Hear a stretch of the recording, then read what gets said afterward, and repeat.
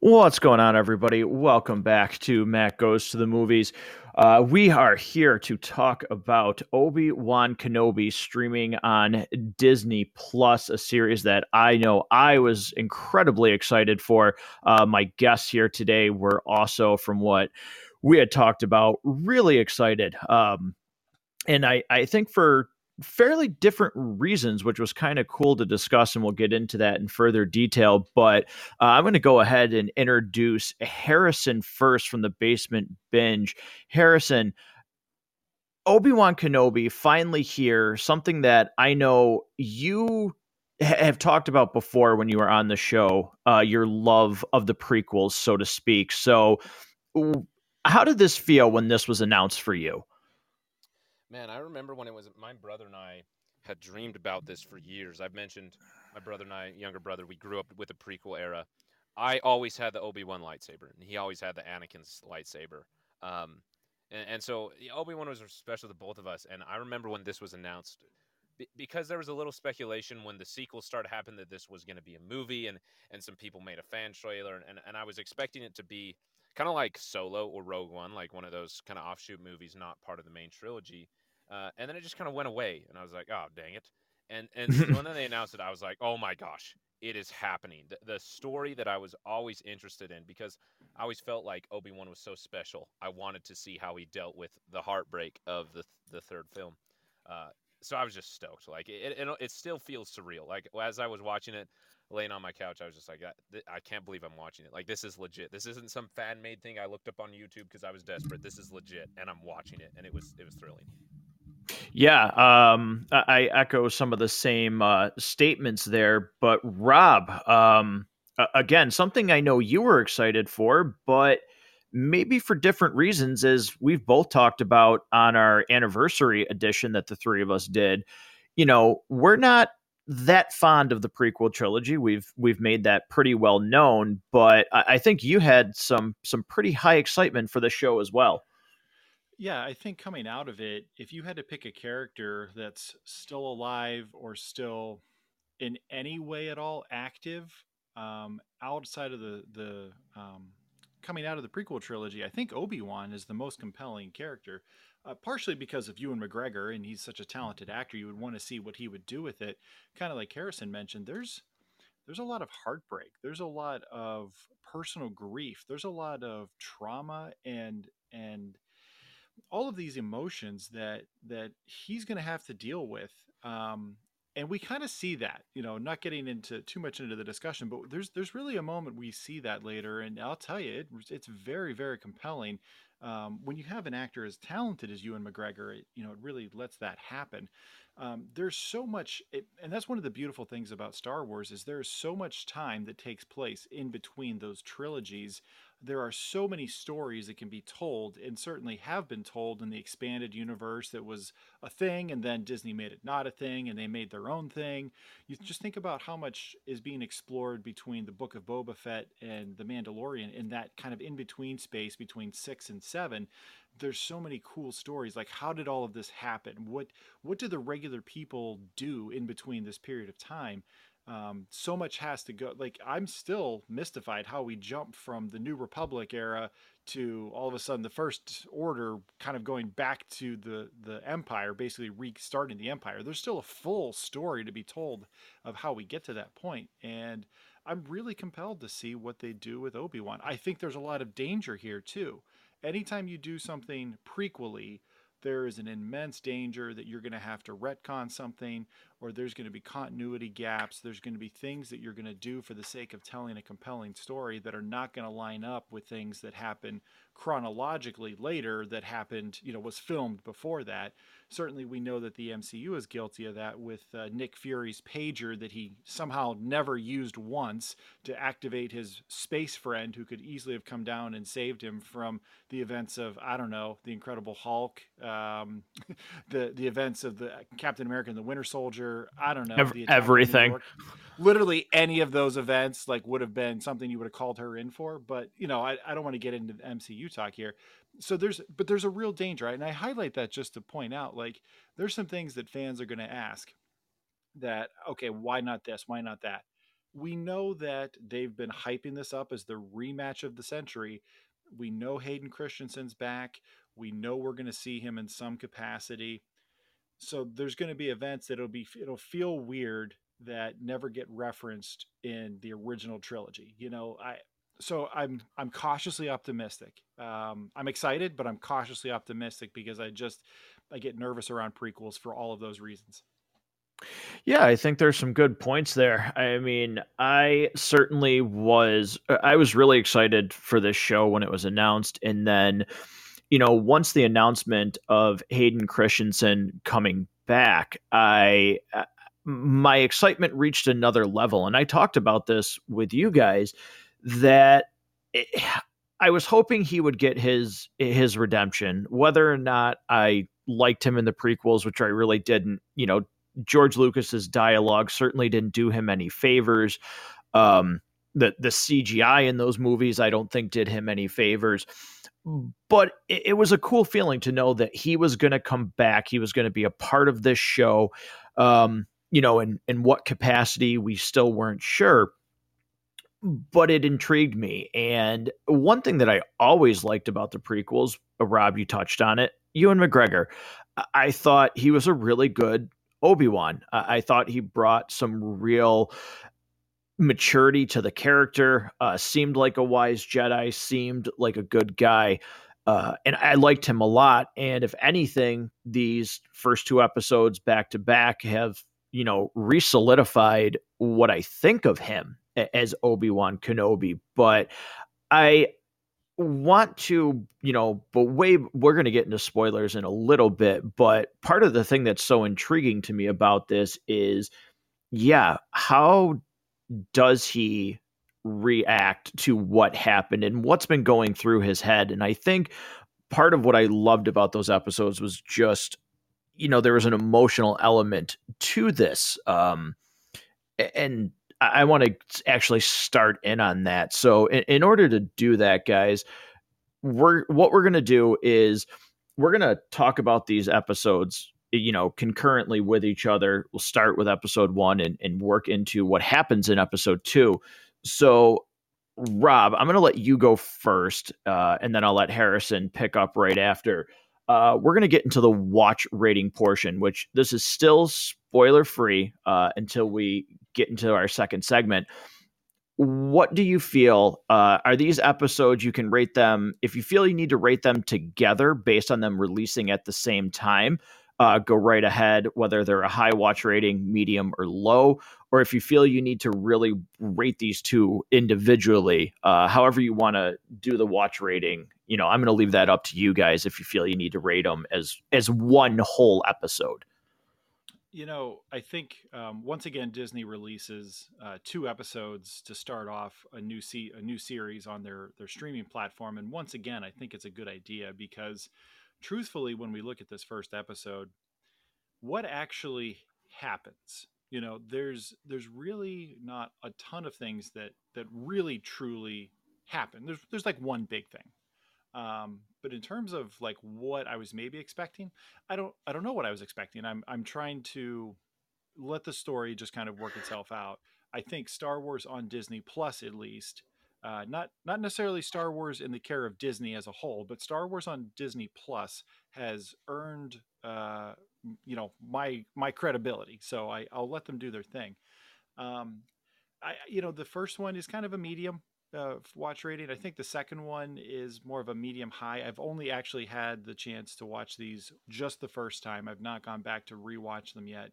The second one, I think there's quite a bit more to really get into and things that happen. But I'm going to say medium watch rating for the first and medium high for the second episode. All right, Harrison, where do you stand with these? Yeah, I'm kind of in the realm of what Rob is saying. I would say I'm going to rate them together though, because I felt like the first episode was more of like the prologue, like a book where it's so unique and it has so much to tell that they write like a little prologue to just quickly catch you up in, where everybody is and how they think and so on and so forth. That's what the first episode felt like to me. And then we actually got into the story, but they kind of had to set the scene for what Obi-Wan was feeling and thinking and doing, so to speak. Um, I would say though that it's a medium low. If Rob was rating it a medium high, this is a medium low. I got to see how the rest of the season goes. Not that I doubt the season or I doubt that it's going to be or think it's going to be bad, but I believe that there's just going to be so much. My time is really short, and I don't frequently rewatch TV shows. So like movies, I rewatch them a lot, but TV shows, I won't watch the whole season. I'll maybe pick an episode or two that I want to rewatch. And these episodes are good, and there's things I really really like about them, but they don't have that engagement that would draw me back a second time. I think the whole season would have to have something really magical that would make me want to watch the whole season again to get to these episodes a second time relatively soon. All right. I definitely have uh, I shouldn't say higher opinion, but I rate these like rating these together. I classify these as a high rewatch rating for me. I've actually already rewatched both episodes. I pretty much did it in the same day. So maybe that gives you a little bit of insight onto what I thought of these episodes and how, you know, uh, just really into them. I actually was. I liked a lot about what they did. I thought they told a really good story. There's some typical Star Wars moments in this that we'll get into later, that kind of took me out of it for a little while, but I still felt just the story and catching up was just for me so strong that I rate these episodes back to back as as both a high watch rating because, like I said, I watched them relatively almost within a couple of hours of watching them the first time. So But I think you should also make sure the listeners know that the moment the guy at Disney Plus that he hit the switch to make it available, you like had your alarm set and woke up at like 2:30 a.m. to watch these the moment they were available. I had like a mental alarm on or something. Like my body like naturally woke me up for some reason. Was just like, hey, it's probably uploaded on the service. You can watch it right now. And I was like, all right, well, like I guess I'm up. So, I really want to get into spoilers. I think that's the way we're going to be able, obviously we're going to break that down so we can really talk about this in depth. So, we're going to move forward with popcorn time. And this is where we're going to get into spoilers. So, for any reason, if you haven't already watched these two episodes completely, this is where you're going to want to pause this and finish watching these so you're not spoiled to what happens in these episodes. And Harrison, I'm going to let you go first on this point because of your admiration for the prequel trilogies. But even I have to admit, the recap in the opening showing Anakin and showing Obi-Wan and scenes from the first three movies, I joked. I was watching it with my son, and I turned to him and I said, boy, I said, it's funny what a short recap can do because it almost makes the prequel trilogies good. But I really did love this. Like, I really did love the recap that we got. It just kind of reminded me, like, it made me a little like sad for the fact that, man, like, again, this short recap that we got, if somehow they could have made the movies more about this, because when you think about the fact that like over 3 movies and over 6 hours, probably 7 when all is said and done, closer a little bit closer to 8 with their run times, all it took was a 5-minute recap to show the actual relationship and scenes between Obi-Wan and Anakin. It makes me a little bit like, man, I wish those prequel movies could have been more about their relationship and not everything else that happened. But that hit me right in the feels, seeing that recap right off the bat. And I think that's what just kind of hooked me right from the start. Yeah, I actually am grateful for that recap for lots of reasons. But one, I feel like I finally have something that I could point people to and explain to them what it was like to grow up watching the prequels for so young. I think that we can all relate when we're young. We so immediately like latch onto characters and we just like want to be them, so to speak. And that relationship between Anakin and Obi-Wan, although definitely not as good as that recap, that's what I always felt like watching it. But I thought that recap was so well done because I had watched some interview before the show came out, and Ewan McGregor was talking about how this is a different Obi-Wan than we've ever seen. That he's broken down, and that light in him is gone, so to speak. Which Obi-Wan has kind of always been the hopeful, optimistic, kind of quippy, person. I would just say. I can't think of the last adjective I was thinking of, but and so it's different. This is a completely different Obi-Wan that we're going to see, and we're going to have to get used to it. And it's a different story that's being told. So, yeah, that recap put me in the headspace to be prepared for the story they were about to tell, and like almost opened up my heart for the sadness I knew I was going to feel. And then they didn't hold back on that. They opened my heart in a good way, and then they filled it appropriately with the rest of the episode. So yeah, that recap, it was like, oh man, like this really, it reminded me how depressing this really is. Like this poor Obi-Wan guy, man, he had it rough. Yeah, Rob, how do you feel that Obi-Wan's portrayed just like Luke? So it, once again, it's proven that Rian Johnson knew what he was doing with The Last Jedi. Yes. Fake. That's supposed to be my bit. Is somehow finding a way to relate everything to The Last Jedi. I got outdone. So it's funny. We all noticed and made like a mental note of the fact that they started this show with kind of a quick,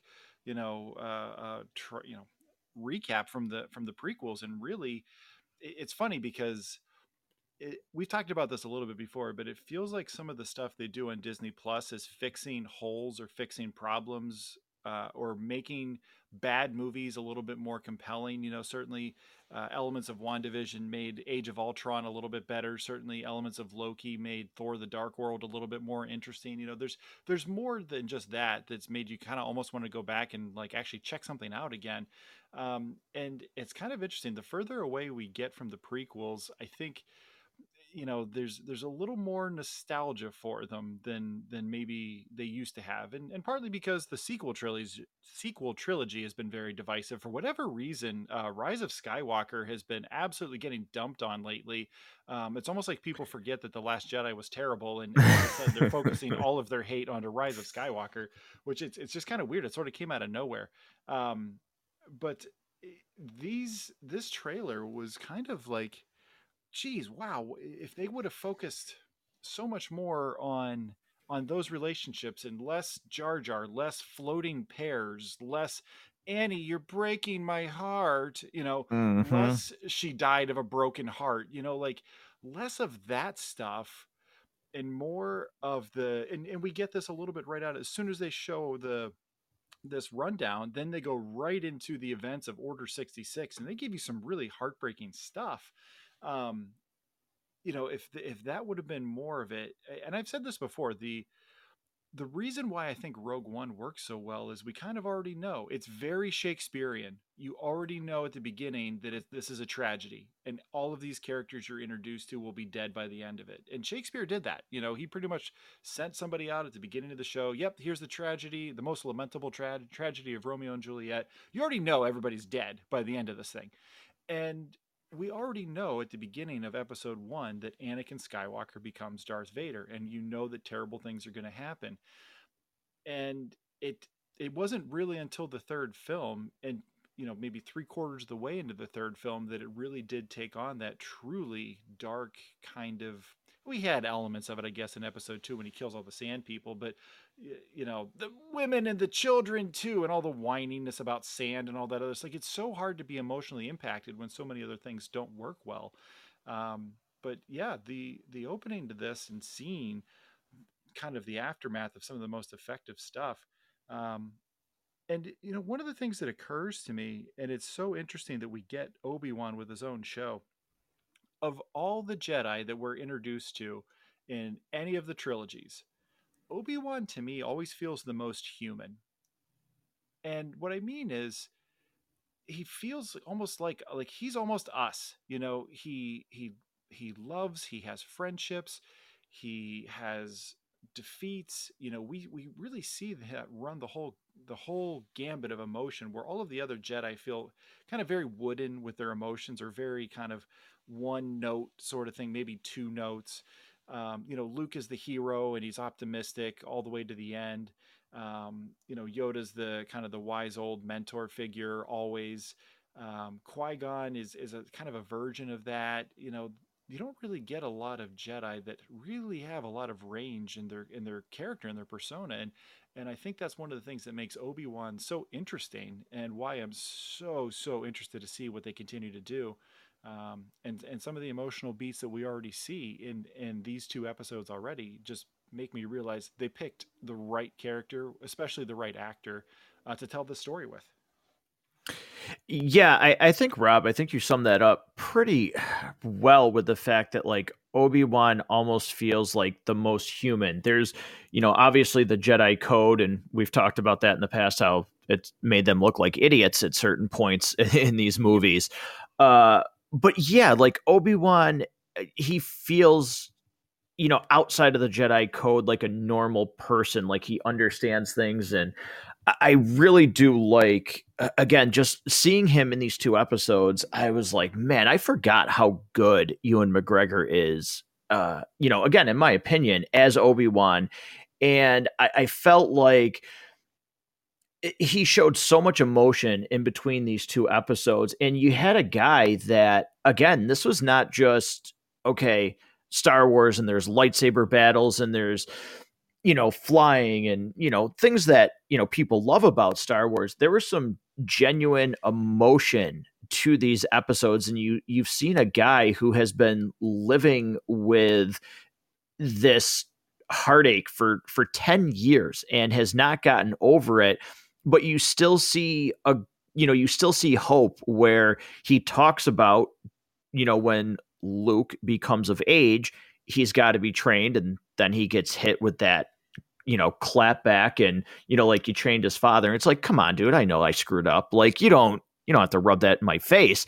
But he's still got that glimmer of hope that something better will come. And speaking of Luke, we don't get a lot of young Luke in this, but we certainly get another legacy character, I'll call her. We get a lot of young Leia, and I'm interested, Harrison, again, I'll start with you. What are your thoughts? Because I know sometimes this can be really, really hated by fans, casting, a child as the actor. I mean, certainly it did not go well for Jake Lloyd, who played young Anakin Skywalker. What were your thoughts on, an episode that really, well, a first two episodes that when it got down to it, I thought we got a lot of Leia. I got to be honest, I wasn't expecting that.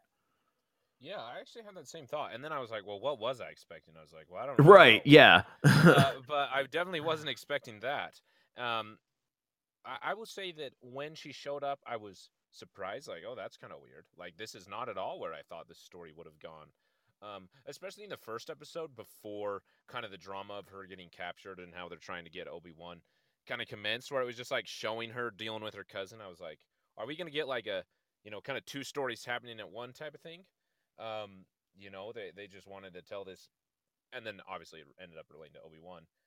But what I'll say is, first, the child actor, whoever it is, I thought she did a fantastic job. Like, whether they're an actor or not, like, kids are kids. Like, kids have a certain personality, and she was a kid, and that was really endearing, um, to see, like, especially to imagine these characters. Even Luke, uh, with like the glimpse we saw of him climbing on top of the little house and pretending to fly whatever he's flying. Like it adds like a human level to everything, um, especially to Leia, because she's almost just like a goddess in Star Wars. Even in the sequel trilogy, she always kind of felt just Hmm. really special and untouchable. And this brings it down in it's still a special way. It makes it endearing. The other thing that I'll say is that the A New Hope feels so much different now, to hear her say, "Help me, Obi-Wan Kenobi, you're my only hope." Like it adds. Obviously, there's probably more that's going to happen, but it adds such a strong foundation to that relationship that they must have, where she already has a trust in him, I really liked it. It really surprised me when it first started, and I was confused. Like, I wasn't bothered by it. I was just confused. Like, this is not at all where I thought things would be going. And then kind of the conflict started of the second one. But by the end of it, I was like, wow, that was really well done. I didn't know that was going to work out so well. Yeah, Rob, what are your thoughts on young Leia? Again, I was kind of surprised, but again, what were we actually expecting? I think I've seen enough Disney Plus shows to know, like, okay, just don't let your fanboy sort of imagination run too wild. Just let them do their thing. Interestingly enough, the actress that plays young Leia, Vivian Blair is her name, was Girl in the Bird Box movie that was all over memes about 4 years ago. Remember back to Bird Box. That's who she is. So I thought that was kind of interesting. But I love that they already show us that Leia is a force to be reckoned with. They show us that she is inquisitive, she's intelligent, she sees through things, she has a wisdom far beyond what a 10-year-old girl has. And even when we get to A New Hope, she's still very, I want to say Carrie Fisher was actually 19 at the time. I'm not positive how old Princess Leia is supposed to be in canon at that point, but she's very young, but still has this I don't want to say like scheming or way around her, but because that has like a real negative connotation to it. But she definitely has this presence and this aura that has captivated people for so long, and it just feels nice to see that in a Disney era Star Wars a story, that they didn't ruin both of the stories of the Skywalker twins, like they did with Luke. But I digress. They did a great job with her. They make you love her as a small child, knowing who she's going to be when she grows up, and it's fun. She does do some little kid things. But she's still Leia. She still feels like the Leia we know and grow to love in the original trilogy and continue to have a fondness for in the sequel trilogy. I also Yeah. just have to jump in and say that her run was adorable. Like, I don't know if that was just me, but when she ran, I was like, that is the most adorable little girl I've ever seen. Yeah, no, I think she did a really good job, which I was happy because, again, that Rob, you mentioned it, but there's a very thin line that you can have when doing something like this, and it can turn incredibly quickly, where it goes from nostalgia, excitement to what are you doing. But I think they walk that line really well.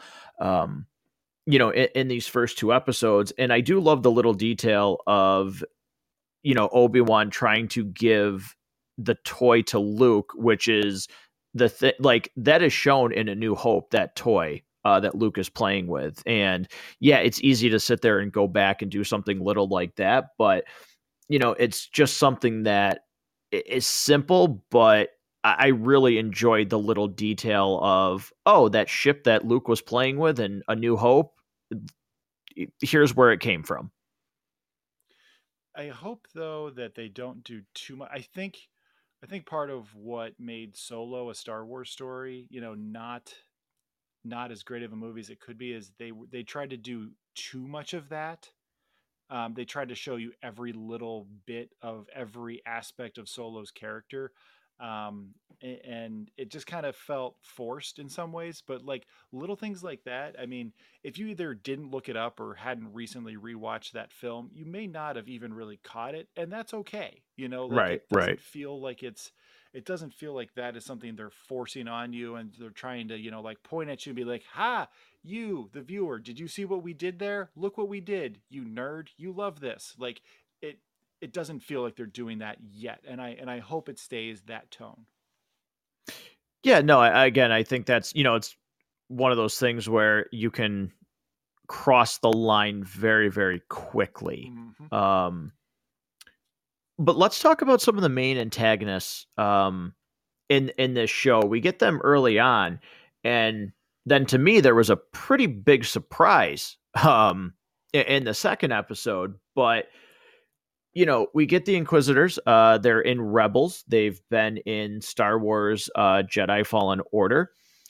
And I mean, there was a lot of talk about how the Grand Inquisitor looked, but I did want to point out that I did not know he was in this show, and I was like, oh my god, like I really had no clue. But do you guys know who I'm talking about? One of the fifth brother, who that is? I don't think I do. I have not watched Rebels yet, so no. Oh, well, I'm talking about the actor that plays him.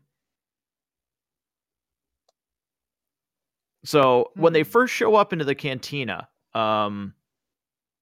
the fifth brother is played by none other, and I'm gonna butcher his name, but you guys will know him very well, by Sung Kang, which is Han from Fast and Furious.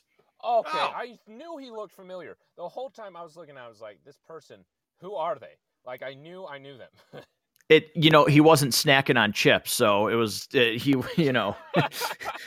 he went outside of his range for this. But I saw his face and I'm like, wait a minute. I was like, oh my god, that's Han. Like, I had no clue he was in this show. That's so cool. So cool. I was happy. Guarantee we get a pod racing scene at some point. Right, right, exactly, drifting. But yeah, I was happy to see him. But I really thought that, for all the talk about his design, I'm sure you guys probably read some of that. I did think that his tone, his demeanor for the Grand Inquisitor, I actually thought worked really well, and I thought he had a really good presence regardless of his look. Granted, I didn't certainly take offense to it like some people have, but I liked how he was portrayed. Rob, I'll go to you first. What were your thoughts on what are, the main antagonists through the first two episodes? You know what's great about Star Wars, and this really occurred to me watching this, you can just throw literally anything out there, and because Star Wars is so diverse in its look, in the kinds of creatures that are presented, in the kinds of humanoid and not humanoid sentient beings that they show you, the kind of technology that's available, you can literally invent anything and it just feels like it fits in this world. And that's part of the magic of it is you're just never locked into anything. You can do a space western, like Right. you get with Mandalorian and parts of Book of Boba Fett. You can do almost anything. You can do an opera house. You can do a crap hole bar, and everything feels like it works. I gotta be honest, like the Bluetooth speakers stuck on either side of his head kind of threw me off a little bit. Like I was just like, what is that? That looks kind of dumb. Like it felt too Earth and not enough Star Wars to me, to some level. Like I'm not sure what I would have changed about it, but I didn't love it, and it never Okay. really grew on me. Gotcha. Harrison, where do you stand? I think Rob made some very good points there. I'm kind of going the complete opposite direction. Like I said, I never watched Rebels, so I don't. I did see those things online, but I was like, I don't care. Like doesn't interest me. But so I was just like, whatever. We'll just see. Like also, the pictures that I saw, the animation, like that dude's head is a pencil. What do they want to put this dude's head in like a vice and squish it down just for the TV show? Anyway, so as far as his performance goes, and just he had a great presence. Like I was terrified of him, in a good way, not in like a like monster type way. Like you're scared of the monster in a horror movie type thing. Where like I was just so afraid of what he was gonna do. Like I have no like this guy. He has a look and a deliverance of his words that he could like stab me or he could not stab me, and I'm not really sure. And it's terrifying because I don't know. And I really, really liked that about him. Also, I have no idea what they do to get his eyes to look that way, but I thought that was a nice look. So yeah, I really liked him, and obviously how the twist goes. Just everything involving the Inquisitors. Like what exciting characters, particularly that reveal that Obi-Wan gives about them. Maybe that was revealed in Rebels, and I just didn't know that of who they are. Yeah, I think that like if we're gonna use this to expand Star Wars canon, like. Again, I know they're in Rebels, but I'm really excited about Inquisitors and the type of characters they are and type of antagonists that they're going to be. Yeah, I think there's, one thing, and we talked about this. We're not going to get off on, Rob, like you said, the MCU and Marvel, but we talked about this with the MCU is, one thing with this show that I will say that maybe the reason why what I think, what I perceive as I liked it maybe a little bit more than you guys is the fact that I have watched all of the Clone Wars, and there are things that happened in the Clone Wars that deepened Anakin's and Obi-Wan's relationship, and even Senator Organa, his relationship with them, and things that he knows, such as he knows that Ahsoka and Obi-Wan are both alive, but he can't say anything about that in this live action show. There's a lot of stuff that goes on. So I do think sometimes that they, Rob, like you said, there's sometimes, when you have to retcon things doing a prequel, but when you're adding this expanded universe and there's things that have happened in these two episodes that there is a better understanding of them, or maybe more of an appreciation, if that's the right word, when you had to watch 6 seasons of the Clone Wars, or certainly with the Ahsoka show coming up, the trailer was leaked for that, and it really looks like Rebels season 5. So, do you run the risk of, when the world is this big and you're using these outside expanded stories, will people miss out on some of the things that might mean more to maybe somebody like me who's watched the Clone Wars? Yeah, and I think that's where, as long as it isn't something that you had to have seen those, um, I think that there's certainly a lot of people that watch the Clone Wars. There's certainly a lot of people that watch Rebels. I think more people will watch Obi-Wan. I don't know Right. that it's anywhere near the same level, but if you have to have something make sense to, like, you had to have read this tie-in comic, and that's the only way it makes sense, or you had to have watched this episode of this show for this particular line to make any sense at all. Tell a compelling story without necessarily having everything have to tie in, perfectly. And that's sort of, we've talked about some of the great things we love about the MCU, but we've also talked about how there's some influence on the entertainment industry that is happening because of the success of it, and everybody's trying to copy it and create these interconnected worlds. And just down the hall in Disney campus, you go from Star Wars to Marvel. Is there a risk that they will try to tie too much in, or make it feel too like it's too big for anybody to casually be into? Do you risk alienating casual fans? So far, it doesn't seem at all like that's the direction it's going. It still feels like you can have watched the prequel trilogy, immediately jumped into this show, and be just fine. Frankly, you could just watch the recap and probably be just fine. And I really do hope that it stays that way. I think a good example of this, and maybe Matt will prove me wrong, because I'm working my way through Clone Wars. I watched the seasons forever ago when they were on TV, before Disney Plus was even heard of. Anyway, I haven't finished it, and that scene where there's that clone veteran who asks Obi-Wan for some credits. Yes. For a few minutes, I was like, was that somebody I was supposed to recognize? Like, am I supposed to know who that is? Does that mean something? Did I miss Boba something? Fett. Yeah. Yeah, that was awesome. That voice, that was so good. But I was so worried for a little bit, and then the way that it just moved on, I was like, no, that was just something cool to show, and it was like reassuring to know that I wasn't missing out on anything. And then it kind of just put me at peace. Like, if there is something that I need to know, I'm gonna know it. I'm giving them full confidence in that. Yeah, I think because I kind of sat there and I saw that and I was like, oh man, like I was I was kind of thinking like, well, if you're a clone, I'm not really sure if your brain or anything like deteriorates like a normal maybe human being. So I kind of got nervous, like, oh my god, he's gonna recognize Obi-Wan and the jig is up, like he's gonna be outed.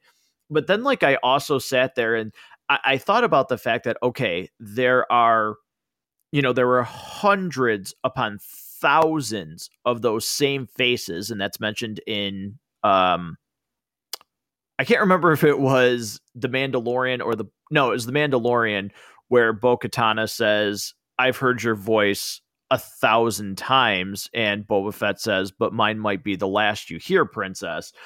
I did kind of get thinking about the fact of, after Order 66 or whatever the case may be, the clones just became like expendable because just like right after he walks past, I think they're stormtroopers. I couldn't tell if they were right, yeah, or clones.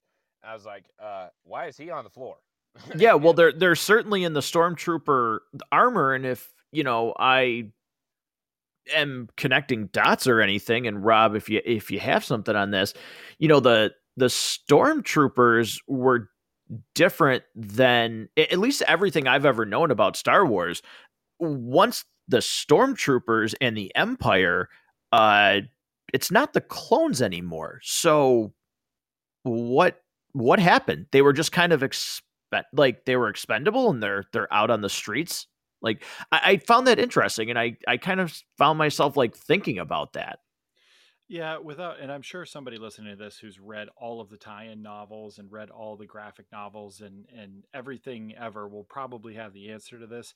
I think somewhere I'd heard that basically once their time in their service was up, they just kind of all retired and lived out their lives, and that the stormtroopers are now new recruits, and for whatever reason they didn't continue with the clone program. That sort of feels like that makes sense, but I kind of want to jump a little bit further back. You talked about the danger of him being recognized. How does nobody recognize him? Like nobody at all. I mean, they have those pucks that his face could be literally everywhere. It's not like people wouldn't know who Obi-Wan Kenobi is. He was a very prominent Jedi at a prominent time in the Jedi's history. Like his face would have been around. Like you can get him on camera and put it out everywhere.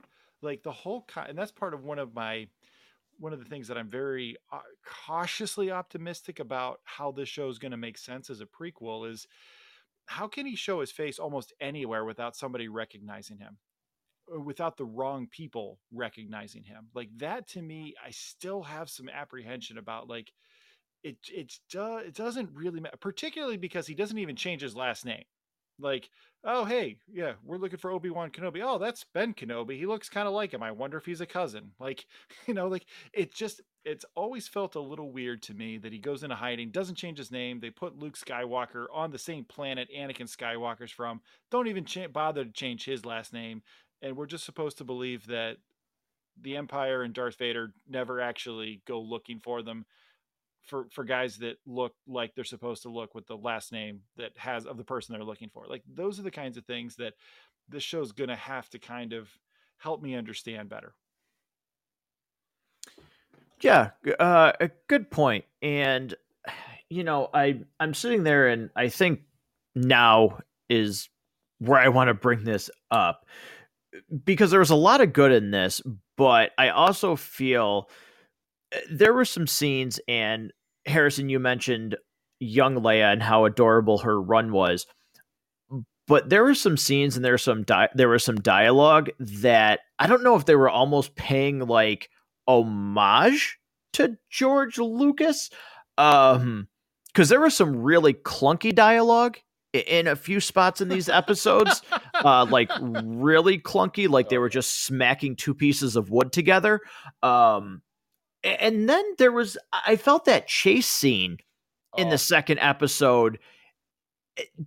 Again, I still really like these episodes. I'm not going to let it deter me, but boy, there was some questionable framing and camera work all around. I felt in that chase scene. Oh yeah, and which was so jarring because I felt like the camera work up until that point was really great. Like I was really admiring it, and I was like, yeah, this is why you get whoever to do whatever. And then that scene came and I was like, what the heck?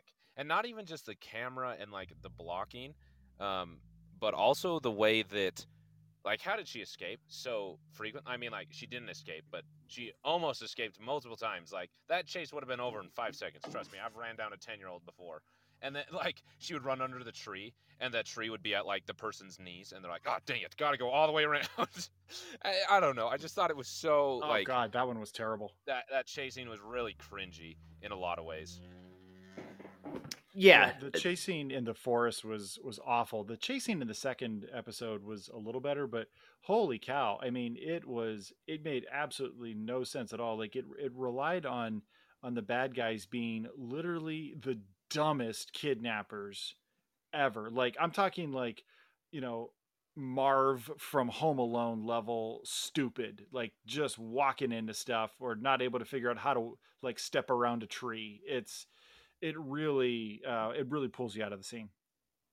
Yeah, I thought it really did. And yeah, I was just like, wow, like, whew, boy, that again, like Star Wars has never been,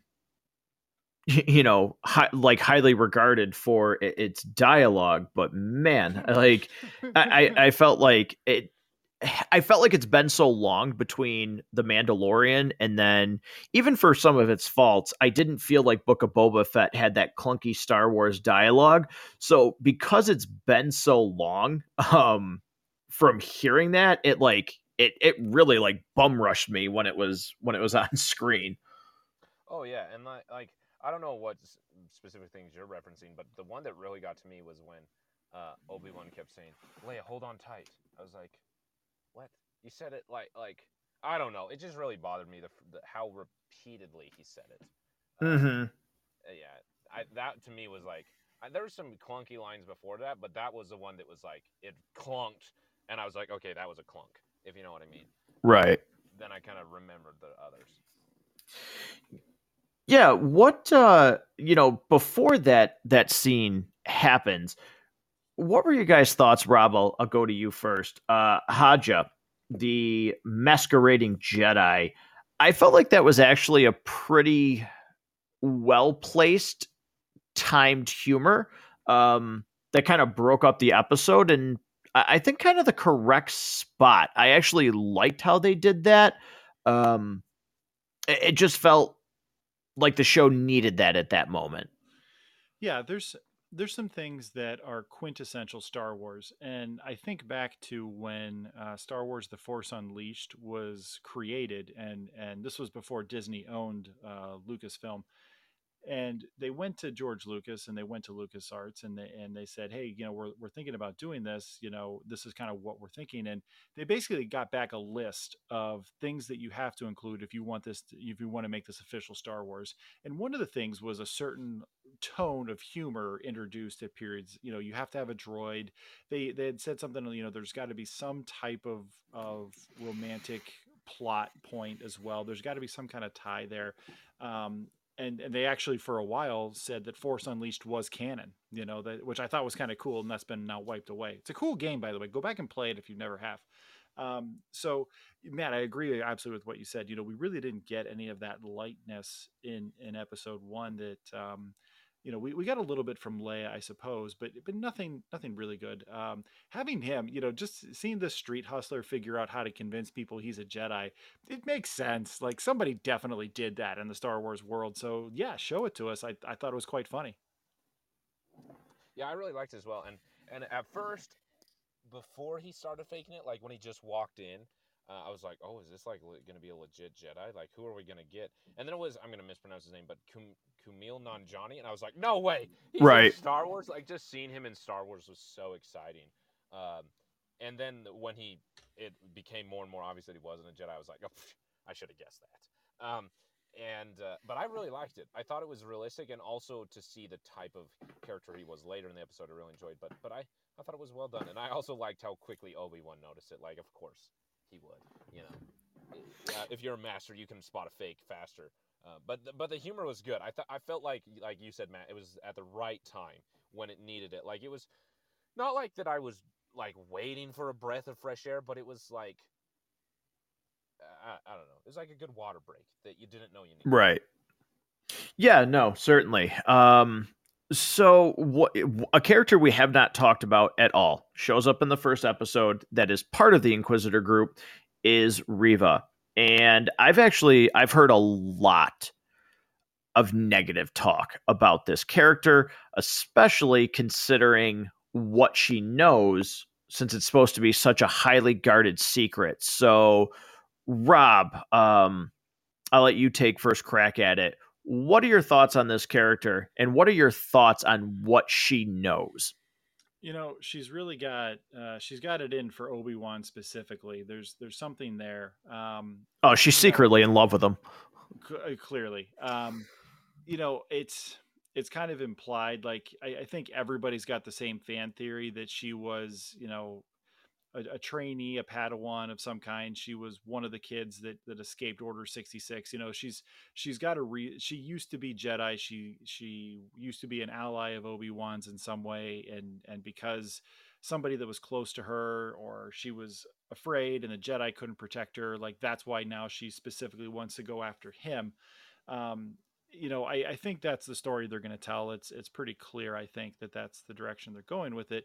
I thought that some of her, kind of tough guy posturing was maybe a bit over the top. Like I wasn't particularly bothered by it, but I thought it was maybe a little over the top. Um, I really like these Inquisitor characters, and I have kind of a prediction. I'm like 50-50 that I think this is what's going to go on. Um, I think we're going to see some kind of crossover between the Obi-Wan TV series and Jedi Fallen Order game series. They just very recently announced the sequel to it. They very recently made it public that there is going to be a sequel that was long rumored. It takes place during the same period of time, some of the same types of characters. It feels like maybe we'll see Cal Kestis at some point. Maybe we do, maybe we don't. That might be a bit much. We've already seen, they're willing to bring Ahsoka in. They're willing to do some of these other things to cross over from animated to live action or whatever the case is. In fact, I want to say they specifically modeled the look of Cal Kestis after the voice actor. That way, if they ever decided to bring him to a live action, it would feel like it fit. So that's currently that's my working prediction that I've got right now. But going back to Riva, yeah, a bit over the top, but it's okay. I'm curious to hear what the things people are saying about her. Maybe I'm just dumb, but I didn't catch up any of what Rob was saying about her. Like I assumed that she was a Jedi to some extent, but I didn't make any of those connections, and who knows if that will happen or not. Maybe it's just because after my experience with WandaVision, I've just taken my guessing so far back. Like I'm just not gonna guess anything. I don't know, but anyway, I really thought she was a little bit where her, like I'm owed something, and and I'm gonna prove it, and I'm gonna get there first. Almost got into stereotype, almost, not quite. Yeah. So it was a little excessive at points, but for the most part, I thought it was an interesting character. That these Inquisitors obviously aren't a great team. I mean, maybe they are, but they obviously don't get along. And I thought that was a good twist on it. And obviously what happens at the end, but yeah, I was when she knew. I mean, like when she said Darth Vader and Obi-Wan's face, I was like, oh man, like he doesn't know. And like I got that immediately. But how does he not know? But then, well, let me come back to that. I'll give you my theory. But then when she said Darth Vader or Anakin is still alive, I was like, how does she know that? Like, isn't that a secret? Like, isn't Anakin Skywalker supposed to be dead? So that was just weird to me. But back onto what Rob said, my personal belief that my brother and I had always held was that Obi-Wan felt the most heartbreak moving into the sequels, or not the sequels, the original trilogy, because he thought he left Anakin there to die. Like that he knew he was gonna die, and he chose to let him die because he didn't have the heart to kill him. But that doesn't make sense for the way that Ben interacts with him in the A New Hope. So maybe the series can fill it in. But that's my thoughts. Yeah, good points on both ends. I think what I had a problem with this character, and what a lot of people had a problem with, is, Rob, you talked about it. It felt almost a little bit too much of the, it almost felt like, the boys were picking on the girl at the swing set, like kicking sand at her, so she's got to be tough, which doesn't really to me fit with Star Wars. So like she had to overcompensate because I mean there is some of that where he's like, "You're trash. You're not one of us. You're the lowest of us." Um, so she wants to curry favor, but again, I'm going to have faith in the show that they're going to be able to explain how she knows that Anakin is Darth Vader because it's supposed to be a surprise. Well, I guess, and this is where clear something up for me. Obi-Wan never heard Anakin refer to himself that way, or it was never like, because Palpatine kind of like knights him, almost rise Darth Vader, like he refers to him that before he gets burned alive, basically, and has to go into the suit. I I guess I'm really confused. Like Anakin never like Obi-Wan never knew that was Anakin's new like code name. Oh Like yeah, he that's a good didn't. point. How did he know that? I was very confused when like she said it to him and he was shocked by that. Like, why did he not know that? Like I thought for certain he knew that. Yeah, I mean, it's not like Anakin corrects him on Mustafar, and he's like, "You are my brother," and he's like, "Yo, dude, my name's Darth Vader." Like, Yeah. like knock it off. But I mean, obviously, I would think that in this 10 years, um, you know, Obi-Wan would have heard the name Darth Vader. I don't think Darth Vader is a secret. Um, and I'm almost wondering, based on the end of the episode, because it's almost like Obi-Wan shut himself off to the Force, kind of like Luke did. Won't say anything more than that because I don't want to get Rob all worked up. So when he goes to use the Force to stop Leia from hitting the ground, it's like he reconnects. I'm almost wondering, because I interpreted the ending of episode 2 in a certain way, and I'll see if you guys interpreted it the same or if it was just a shot. He opens himself back up to the Force. He hasn't used it in a long time. Is it the Force that connected him to understanding that when she says Darth Vader, and he knows that that's Anakin Skywalker, and when he says Anakin's name, is that Anakin connecting to Obi-Wan and realizing that he can feel him in the Force again? Because in A New Hope he says, I felt something that I haven't felt in a very long time, meaning they like Force people can feel other users of the Force, whether or not it's light or dark side. Yeah, I think that makes sense to me. Like he's gotta know the Sith are out there. I mean, obviously, duh. But to me, this is the way I observed it. That when he saved Leia and reconnected himself with the Force, to me, this is how my brain kind of went through it. Was that he understood the darkness that he was up against, if that makes sense. Like that, it was easy for him to shut himself off against everything and just kind of go into that like depression mode, so to speak, where you're like avoiding the bad. You know what I mean? Like if I don't look, it's not that bad type of thing. And then when he connected, it was like, oh yeah, like this is the reality. This is the dark side, and it was like a slow reveal. Like the light, the fog started to dissipate as it progressed, and then when she said Darth Vader, it was like the connection. This like that is the. But I still don't understand like the fact that he didn't know that. Like, okay, so the Sith seem like they're winning. Palpatine is taking over. He's become the Senate. He turns Anakin against him. Anakin's completely onto the dark side.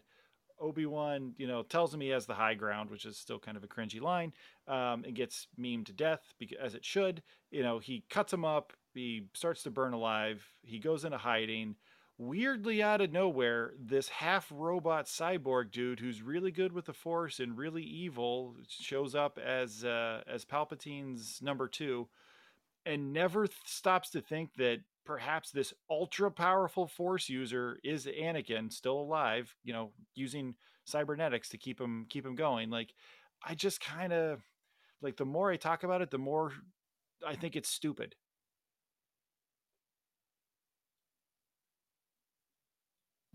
Well, I mean, stupid is a hard word. I didn't know what to say. Like Matt, you've talked about it a lot. Like the Jedi look really, really dumb at times, particularly in the prequel trilogy. And I don't know, like the fact that he doesn't make the connection or just didn't know, like I just find that so hard to accept. But I also would wonder if you're in the sands of Tatooine cutting up a giant shark or whatever that is. How much do you know about the Sith? How much do you know about the Senate? You know, this is the Outer Rim. I think someone said that to one of the Inquisitors. This is the Outer Rim. You have no rule here or power here or something like that. You know, like do do I know who Putin is? Yeah. Do I know who Putin's number two is? No clue. I'm sure he's got one. I don't know who he is.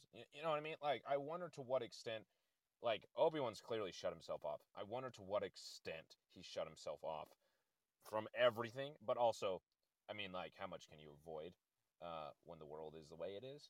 Um, But he does respond to the name Darth Vader. yeah. So my idea is that the response to the, as I think about it now, his response to the name Darth Vader was like a connection to darkness, like if you know what I mean, like not so much to a person, but just to like like he is fully aware of the darkness of the Force that he has shut himself off and kind of avoided addressing emotionally, and then it comes to the point where he, you know, makes the connection to Anakin. That, but again, this is all speculation, and this is exactly what I didn't want to do after WandaVision. So you guys Yeah, I mean, I think there is. I think there is going to have to be some sort of explanation as to how he doesn't, how he doesn't know, how Riva knows. Um, and Rob, I think again, you made a good point at the start of this breakdown that sometimes you run that risk, and I think based on some of the things that I have read already, there's certainly a lot of questions that have come up when you're sitting there trying to go back and not necessarily retcon somebody because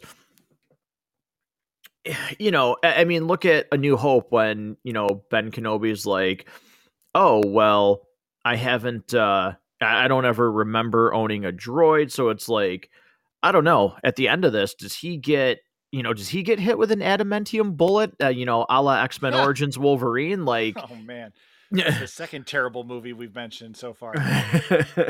So I do think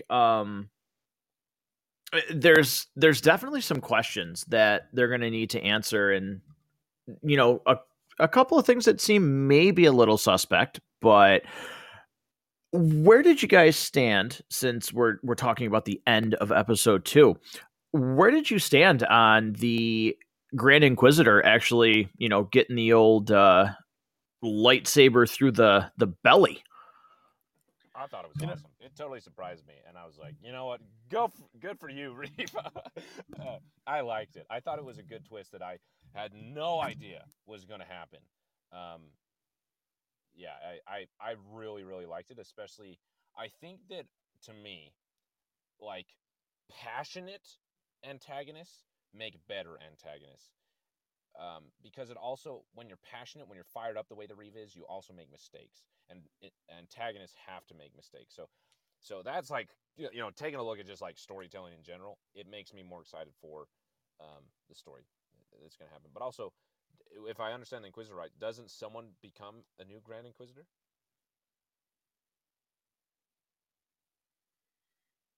I don't, I'm not sure how that works. I don't know if it like passes, like almost like the Highlander, when you when you take another immortal's head, their quickening passes to you or something. Um, Highlander's so good, by the way. Go back and rewatch that show. Holy crap! But I was actually surprised as well. I thought for sure he was going to kind of be one of our big bads, for this season. And he gets taken out in week one. Second episode, but still week one. So it looks like this. Looks like Riva is going to be kind of the main antagonist that we'll be seeing throughout.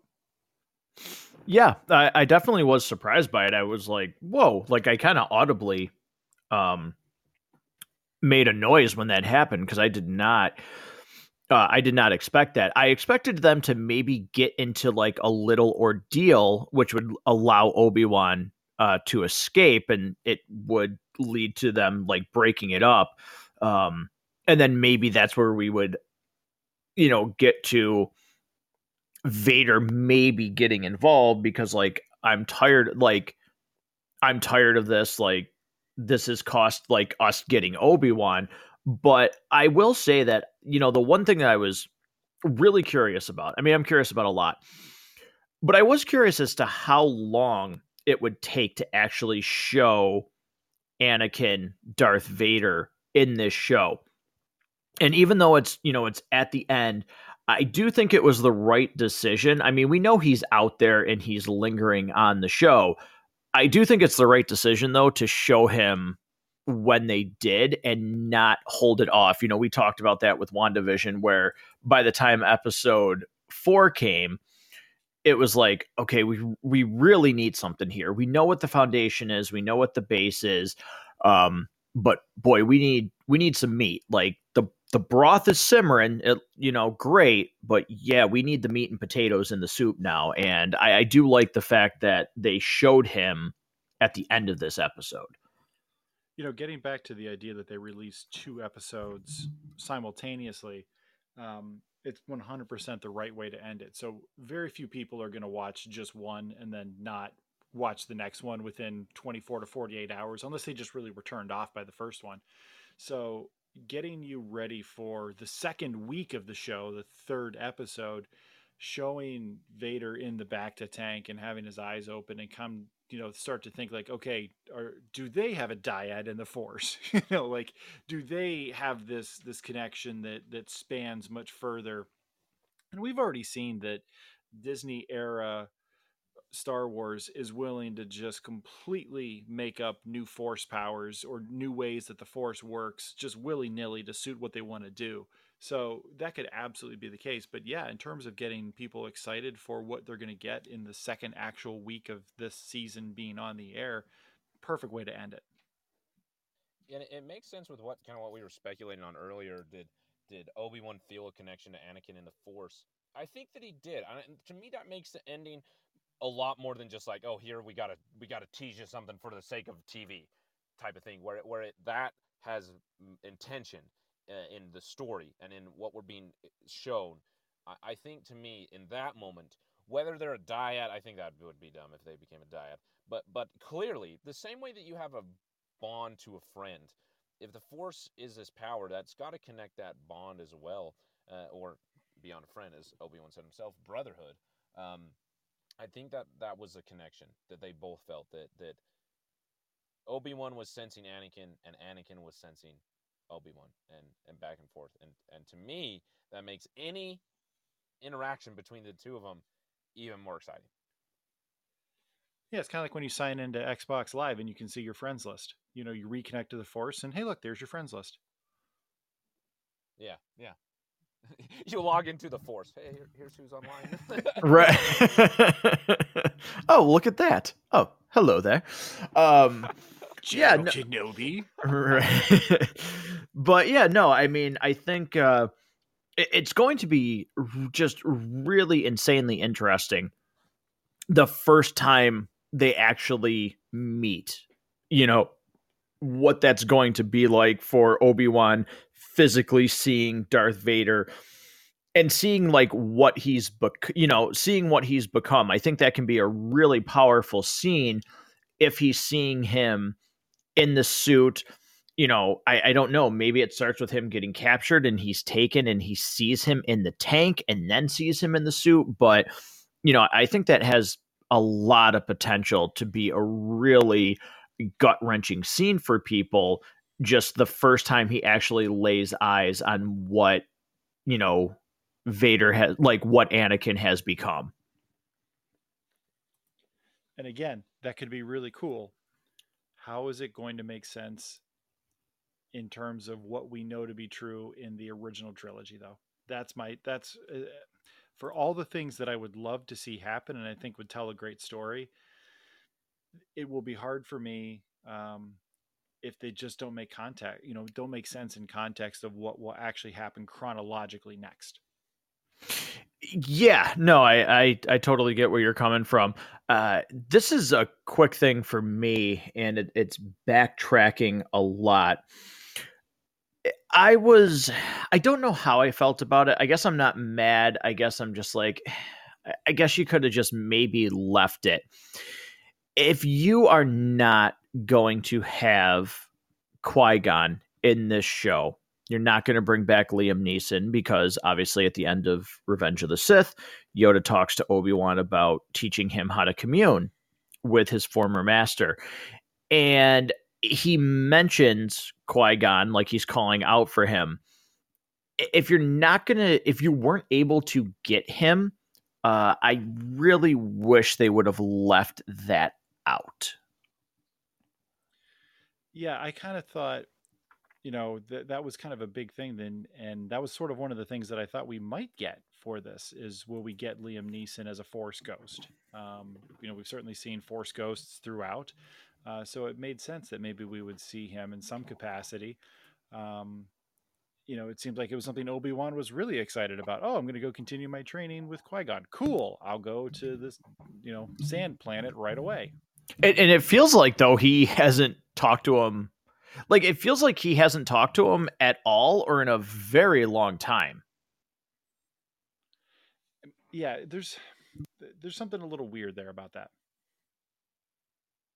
So hopefully, maybe, I love Liam Neeson in general. I know he has talked about the fact that he really liked that character and he definitely would return to the universe.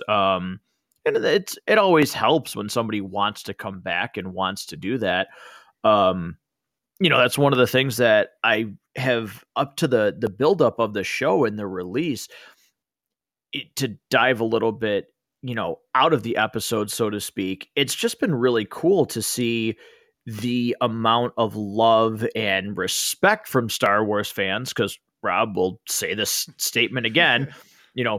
There is nobody, I don't think there's any fan base for any franchise. I don't know of any form of entertainment that elicits the kind of reaction that Star Wars can from its own supposed fans. Nobody hates Star Wars like Star Wars fans who love Star Wars. Yes.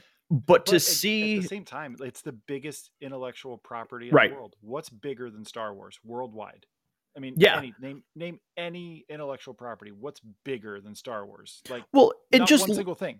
Yeah, I mean, just look at, when as time went by, as much as it was mangled when it came out, back then, look at how much money The Phantom Menace brought in after 10 years being away from the box office for Star Wars.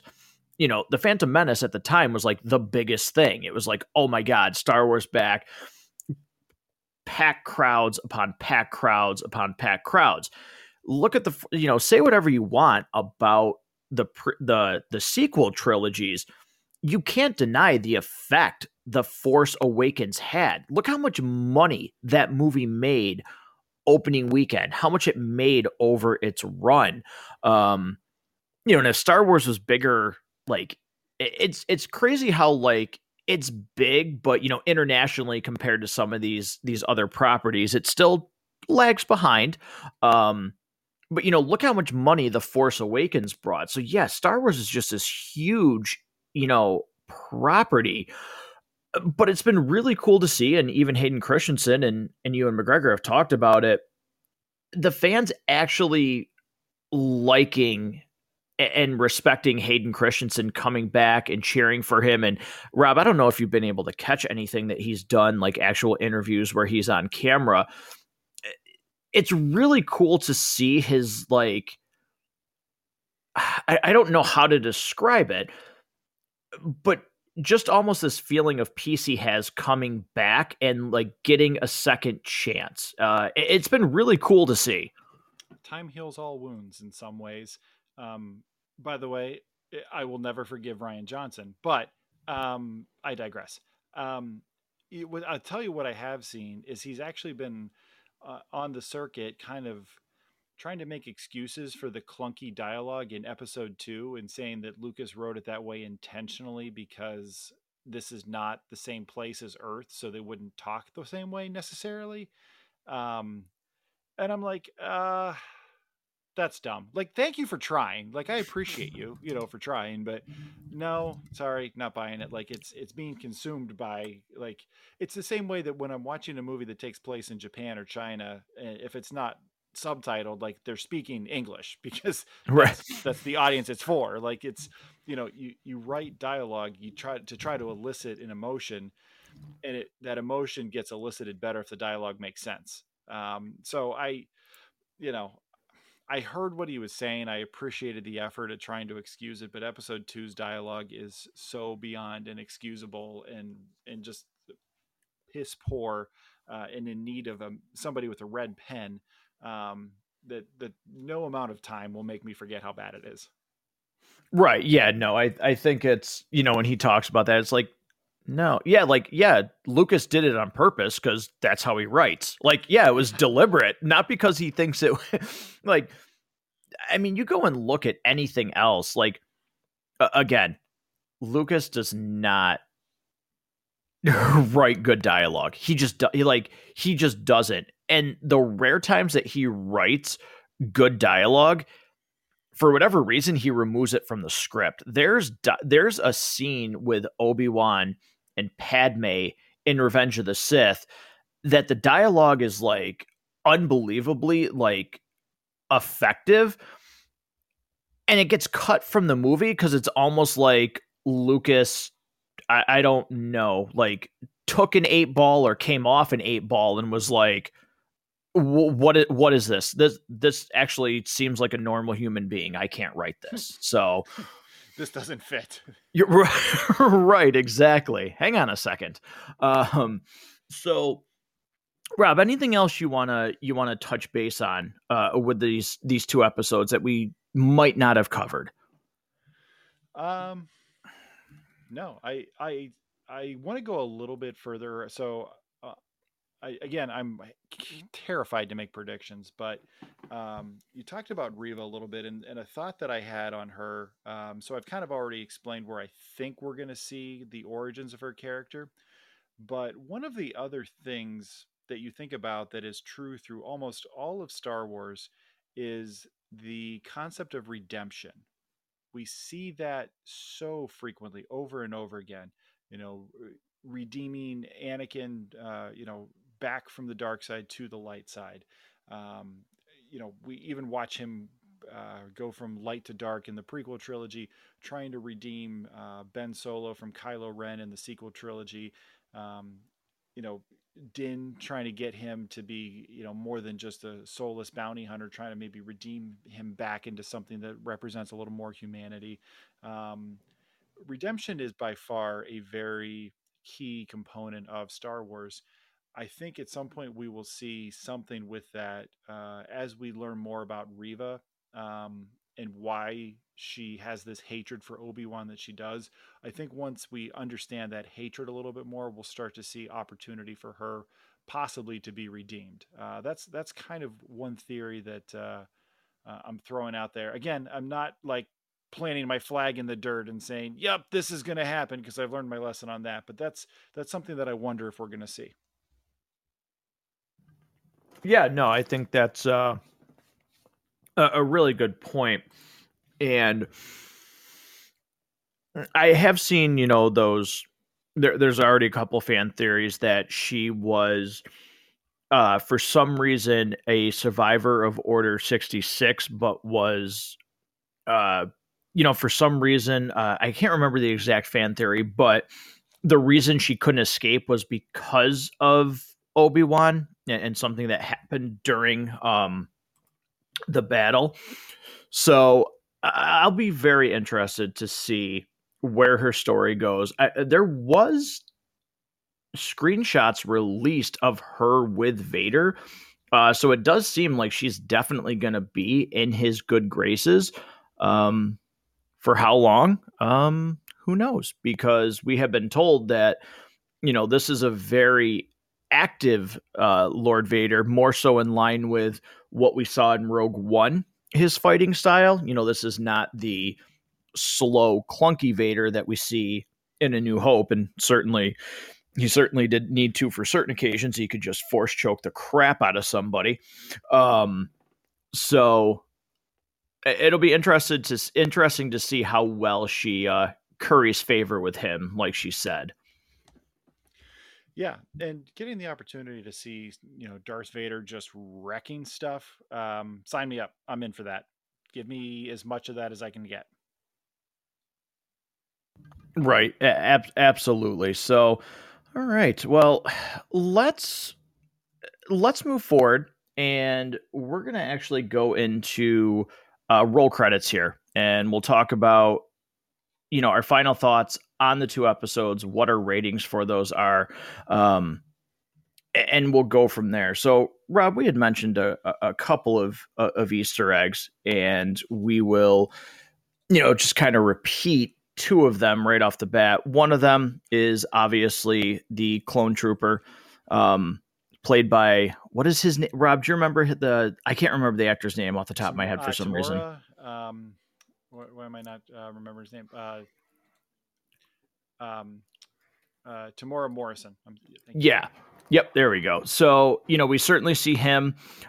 We see the plane that Luke has in A New Hope. Any other Easter eggs that you had seen in this episode? There's a couple things here and there that I would say are, either really deep cuts or references to things. The one that I think is kind of interesting is one of the assassins that comes after him in the second one. Forlom is a protocol droid. We actually see, so he definitely gets lumped up here. But he's one of the bounty hunters that you see with Darth Vader in Empire Strikes Back. So it was kind of interesting to see that. But, there's really, I feel like we got a lot more in terms of Easter eggs in Mandalorian than what we got really here so far. Yeah, no, I don't think there was, there wasn't a ton. And again, I think you alluded to this earlier. That can sometimes be a really good thing. You don't need to, I don't need everything shoehorned in. I don't have to see where everybody got everything. I don't need to see how Logan got his coat in X-Men 1 in X-Men Origins Wolverine from the, Martha and Jonathan Kent ripoffs that get shot for no reason. I don't need to see things like that because sometimes it just dilutes the property. So I think the fact that they, didn't give us too much. Now, again, I mean, we've got more episodes to come, so maybe we'll be chewing on our words, but I think between the two episodes, there was the right amount to just kind of give us some, oh, well, that's cool. Like, that's a fun little nod to, fans who have been around and know Star Wars. Yeah, it's one of those things. Like if you do a Google search on Easter eggs and things like that, you can find a bunch of like, oh yeah, I remember that line, and it's a reference to like a planet that was casually like offhand referenced in one of the movies, and now that same planet's been mentioned twice. Like there's a lot of that kind of stuff so far, which is it's great for world building, but it's also great for allowing non-hardcore fans who live, breathe, eat, die Star Wars to that would only understand it. Right, exactly. So with that being said, Rob, I'll let you go first, and we're going to get into our real rating. And I think for this one, obviously, I think we should just rate the two episodes individually. So out of our 5 reel score, where do you actually rate episode 1 and episode 2? So putting 1 and 2 together, I just love Star Wars. I really do. For all of the things that I complain about, there's so much here in this world, in this universe, that just is an absolute delight. I enjoy everything that I can with it. So I'm gonna probably be a little easier than other people might be when it comes to being able to forgive certain things. Again, there's still a lot left to go, and there's a lot of time for us to feel better or worse about this season. But just as I sit here today, I f- I'm I feel pretty confident that this is a 4 out of 5 reels for me. Looking at these two together, 4 out of 5, and we'll see if that changes as the season goes on. Yeah, I actually rate these exactly like you do. There's, again, like we talked about, some familiar Star Wars clunkiness. Certainly there's some questions that I hope are going to be answered in a suitable way that doesn't make you question everything that you've seen. But there were certain moments, and Rob, I didn't say it to you, but we've certainly talked to each other about this. But I said to a friend of mine, we were talking about these episodes, and I said, man, I don't care. I've gone and seen Batman Begins I went and saw Batman Begins in the theater 5 times. That shows you how much I like that movie. Endgame was one of the greatest theater experiences I've ever had, in my life. People clapping, cheering, standing up, crying, hooting and hollering. I've had so many great experiences at the movie theater. I don't know what it is, but there is, for me, you know, you don't get it here with the music, but just from the recap and just certain moments, nothing really hits like Star Wars for me. And I've seen tons of movies, hundreds of thousands of movies, but when Star Wars is good, for me, there's just still nothing that beats it. I'm 100% with you. Um, Even think about the things about Star Wars that are unbelievably iconic. Think about something as simple as a lightsaber igniting. You know exactly what that sounds like. You can recognize that sound if you're just walking down the street and you hear that noise. You know somebody is watching Star Wars in their house. Like you can hear that sound and immediately know it is one thing and one thing only. The sound the blasters make, the sound the TIE fighters make, all of these sounds. Darth Vader's breath, you can get a chill just hearing Darth Vader's breath. There's so much about Star Wars that is so beyond iconic. I mean, it's the largest thing in pop culture. And it came out in the late 70s and still has dominated pop culture all the way through. And it's hard to imagine what would ever become bigger than Star Wars. And when it is good, there's nothing better. When it's really bad, it's disheartening, and it hurts your soul a little bit when it's Mm-hmm. bad. And because you want it to be so good, you want like it would be if my kids were like, Dad, we don't want to watch anything Star Wars, we don't want anything to do with Star Wars, like don't make us watch any of this, like I don't even want a baby Yoda toy, like don't get me a baby Yoda toy, I don't like Star Wars, like I would feel like I failed as a parent a little bit, like like that would actually bother me a little bit. Thank God, without me forcing them, all three of my kids love Star Wars and love everything about it, and they even like Jar Jar. Like that kind of makes me feel like I did fail as a parent a little bit because they think Jar Jar is funny. I'm like, no, no, Jar Jar is not funny. We hate Jar Jar in this house. Um, but yeah, when Star Wars is good, there's nothing like it. There's just nothing like. Take whatever your favorite thing is, like whatever your favorite thing. If it's a video game, a TV show, or a movie, it's when Star Wars is good, it's better than that. It's better than whatever your favorite thing is.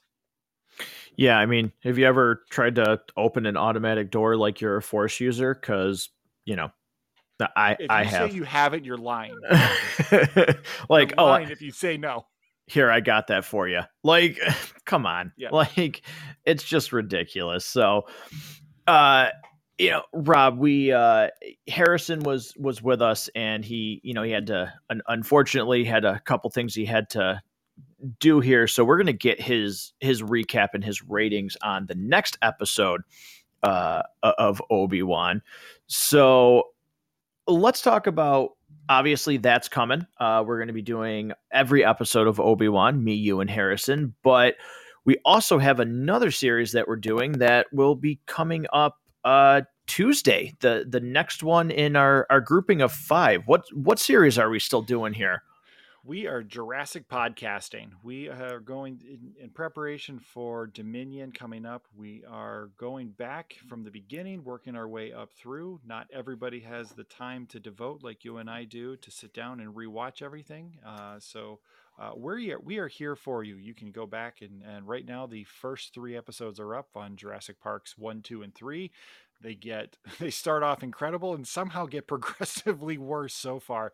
So you'll have to wait and see when we record our first episode on what I would call a soft reboot in Jurassic World.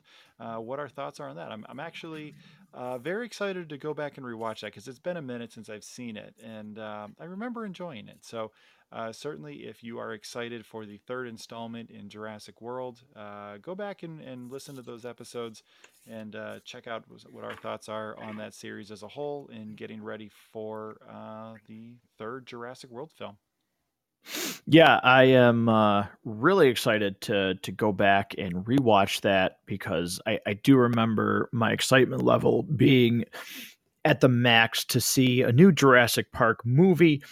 And I remember it quite fondly. So I'm going to be interested to see if that still holds up because it's been a long time since I've seen, well, compared to other things, but it's been a long time since I've seen Jurassic World. And certainly some of these movies, as we rewatch them, I certainly did not remember The Lost World as much as I thought I did.